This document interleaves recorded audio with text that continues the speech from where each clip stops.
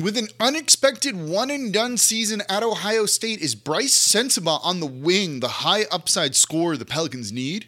It may depend on one domino falling first. I'll explain in today's episode of Locked On Pelicans. Let's go!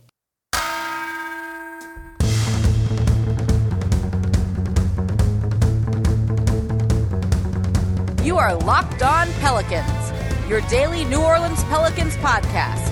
Part of the Locked On Podcast Network, your team every day.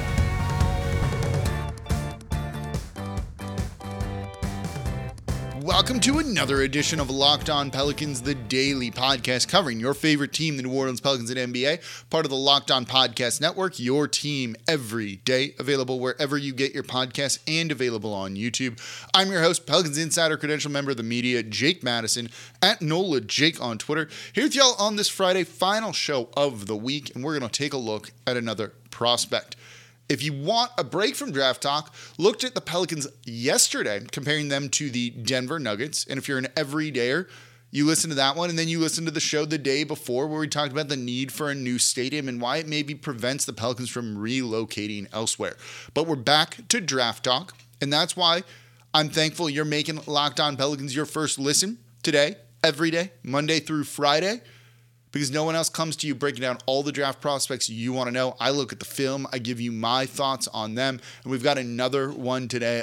An often requested name in Brice Sensabaugh out of Ohio State. Kind of a surprise guy in the draft, but someone I could see potentially flying up draft boards. Today's episode of Locked On Pelicans is brought to you by, it just went away, Game Time. Download the Game Time app, create an account, and use code LOCKEDONNBA for $20 off your first purchase. Last minute tickets, lowest prices guaranteed. So, Brice Sensabaugh, wing out of Ohio State, a freshman after a bit of a surprise one and done season. But this dude is just a pure bucket getter. After a freshman season that saw him start on the bench, move into the starting lineup, and by the way, lead Ohio State in scoring, the first freshman to do that since D'Angelo Russell, a former number 2 overall pick. This is a guy that, having watched him a little bit, I kind of dig, and I would not be shocked if he shoots up draft boards and ends up going closer to the lottery than not. He's a projected first-round pick. I don't know if he's going to really go at 14, and that's something we'll talk about in the next segment. There is a situation, I think, where the Pelicans would take him, but it may not be what you're expecting. But like I said, this dude's a walking bucket. 16.3 points per game, 40.5% from 3 on 4.5 attempts per game. He's a pretty decent rebounder with over 5 rebounds per game. Really good size at 6'6". He didn't do combine measurements, so I don't know what his official wingspan is, but it looks closer to 7 feet or beyond that. He's got some really good size, and you can tell he's also strong. He's got an NBA-ready body. And when you watch this dude play, he's a 3-level scorer. He's a 3-level scorer. This is a guy that has the stroke from deep. I don't know if he's the best shooter in the draft, but his mechanics look really good, and you can see that he is going to be a 3-point shooter at the NBA level. I like that he's also willing to put the ball on the ground and drive and attack the basket. He doesn't have incredible hops. He's not dunking it and finishing above the rim, but he has nice enough touch around the rim to be able to lay the ball in. And that good size, the weight, the size that he has allows him to absorb contact and not get really truly thrown off. I like his scoring game. And the best part about this is, I said 3-level scorer, right? This is a guy who's got a mid-range jumper. He's got a nice little move where he's driving downhill, stops on a dime, pulls up and just takes a short mid-range shot. They're just easy money for him. Just simple little things, scoring at all 3 levels. This is something the Pelicans could use. His free throw stroke is great, shot 83% this season. And as I said, led the Ohio State Buckeyes in scoring. He's got other wrinkles to his game too, and that's kind of what I like about him. He plays a little bit with his back to the basket. You remember how Drew Holiday would try and post up bigs or smaller guards when they were switched on him and they weren't ready for the strength that he has, and he'd back him up, turn around, get an easy little bucket. You see Brice Sensabaugh doing that on offense too. He doesn't mind backing guys down into the post and uses his strength to get into a really good position. He isn't a playmaker, but I want to look at that in the next segment a little bit more too. By the way, in the third segment, I should have mentioned this. We got updates on coaching staff and front office stuff. Trajan Langdon, Jaron Collins, updates on that for you. So we'll look at Brice Sensabaugh over 2 segments here.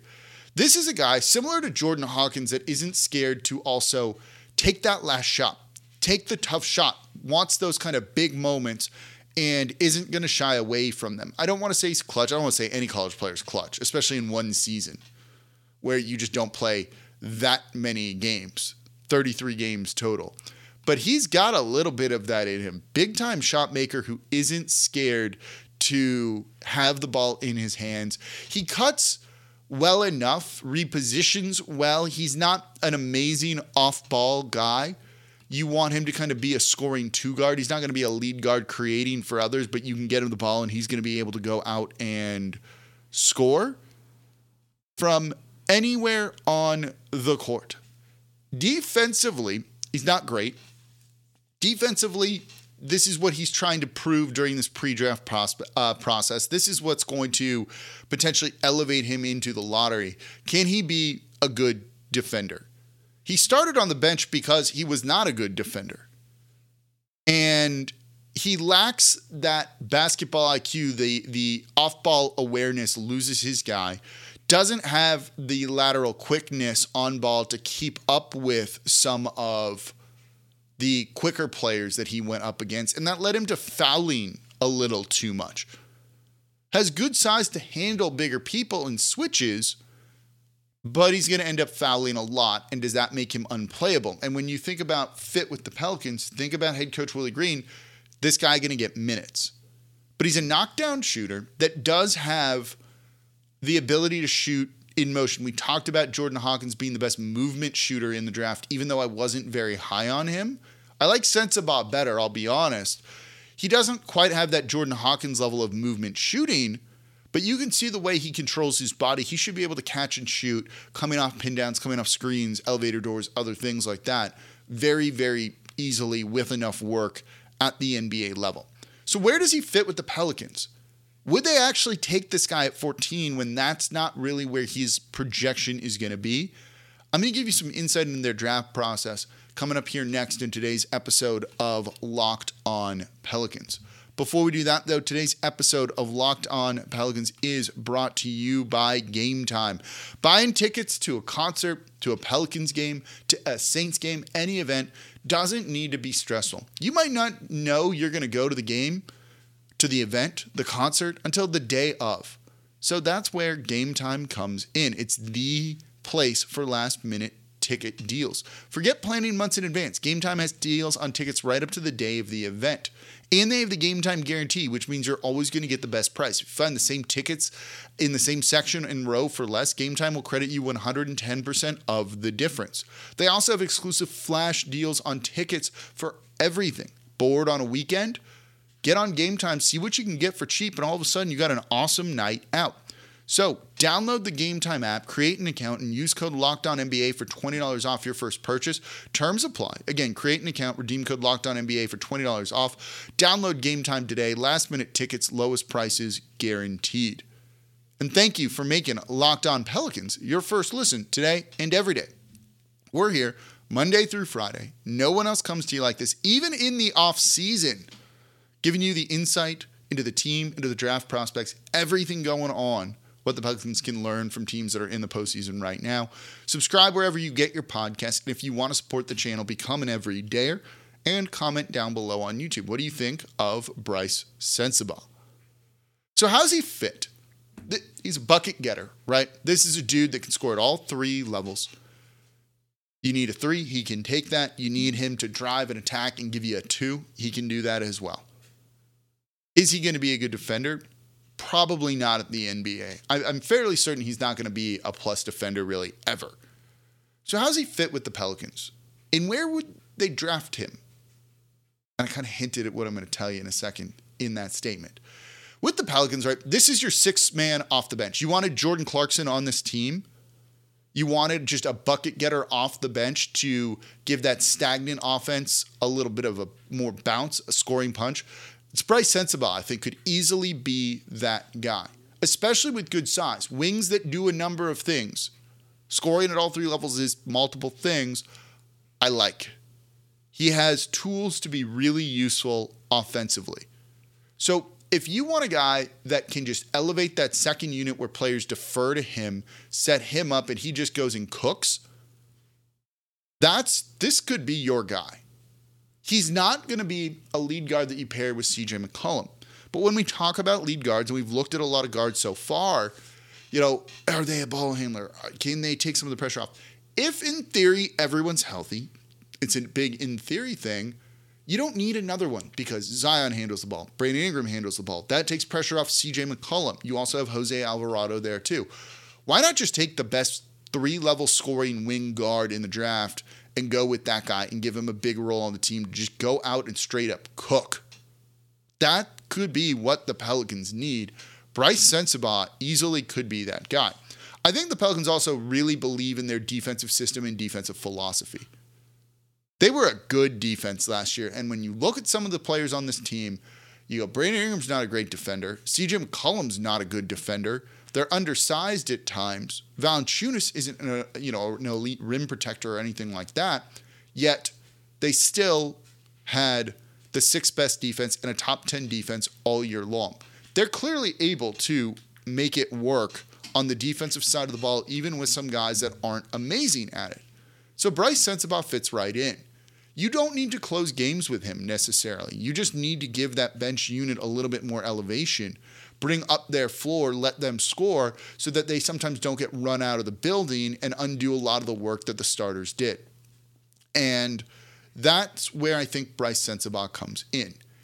I think, though, that 14 is a little bit too high to draft him.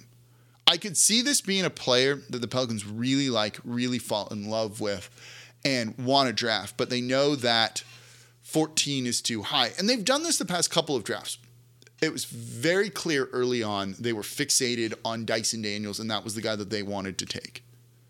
The year before, the guy they really wanted to take was Trey Murphy. And they traded back and managed to get him. They couldn't take him at 10, so they saw how they could make this all work. So if they trade back 17, 20, that's where I think you're looking at Brice Sensabaugh's range going. I don't think they'll trade back up into the first round to try and take him. I think they don't want to take someone at 14 and then this guy a little bit later. And I think they could be comfortable taking him at 14, but I think they'd look to trade down, get an additional asset, offload a contract, and still get the guy that they ultimately want. So I see them drafting Brice Sensabaugh, but I think it's got to be later in the first round in a trade back scenario. And that's where I think he could really work. Play him with the second unit, let him just go and cook and do his things. Similar to another Ohio State prospect, Malachi Branham with the San Antonio Spurs. He started to come on as the season went on, really starting to just be a scorer for that team. I like Brice Sensabaugh better than Malachi Branham. But you could see what the Spurs were doing with Branham, and you could see how a guy like Brice Sensabaugh, I'm pulling up his stats, really fits into some of that. And I think this guy's going to be a good three-point shooter. If you get him to just chill and do catch-and-shoot situations, that's fine too. So he can go and do everything you need him to do, which is just be a scorer, which means you're not overloading him with too much stuff, and that's going to allow him to grow and be the type of player that you want. Let me know what you think. Brice Sensabaugh, when you compare him to other guys like Jordan Hawkins, when you compare him to someone like Grady Dick, two of the prospects that we've looked at so far, if you're an everydayer, you're going to hear me talk about Kobe Buffkin on Monday, a guy I'm very high on. I want to look at him. Nick Smith Jr. as well out of Arkansas later in the week. How do you think he compares to them? I think he's behind a lot of those guys. I'm not high on Hawkins. I think I like Sensabaugh better. But I get that you're also trying to kind of go off of a consensus draft board around the league and get value with your picks. But where do you think he ranks with some of those guys? I'm curious to read your comments down below on YouTube. So coming up next, Trajan Langdon, Jarron Collins. They staying, they going. I got updates for you here. And why?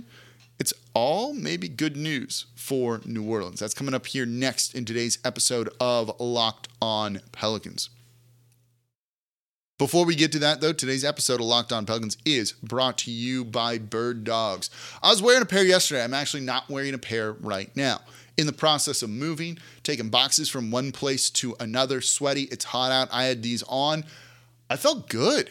They were super comfortable. If I spilled something on them, it dried very quickly. Moving in the New Orleans heat, going up and down stairs, carrying things. It just all worked. And I looked good too. I didn't look like a disheveled mess out there moving stuff. And what's great is they're also versatile. I went to go have a drink with a friend after all of that. Had them on sitting outside with a beer in hand. And it was great. Didn't seem out of place like I was just wearing basketball shorts or anything like that over at the bar. So it's nice when you have a pair of shorts that's just that versatile, kind of does everything for you. Looks good.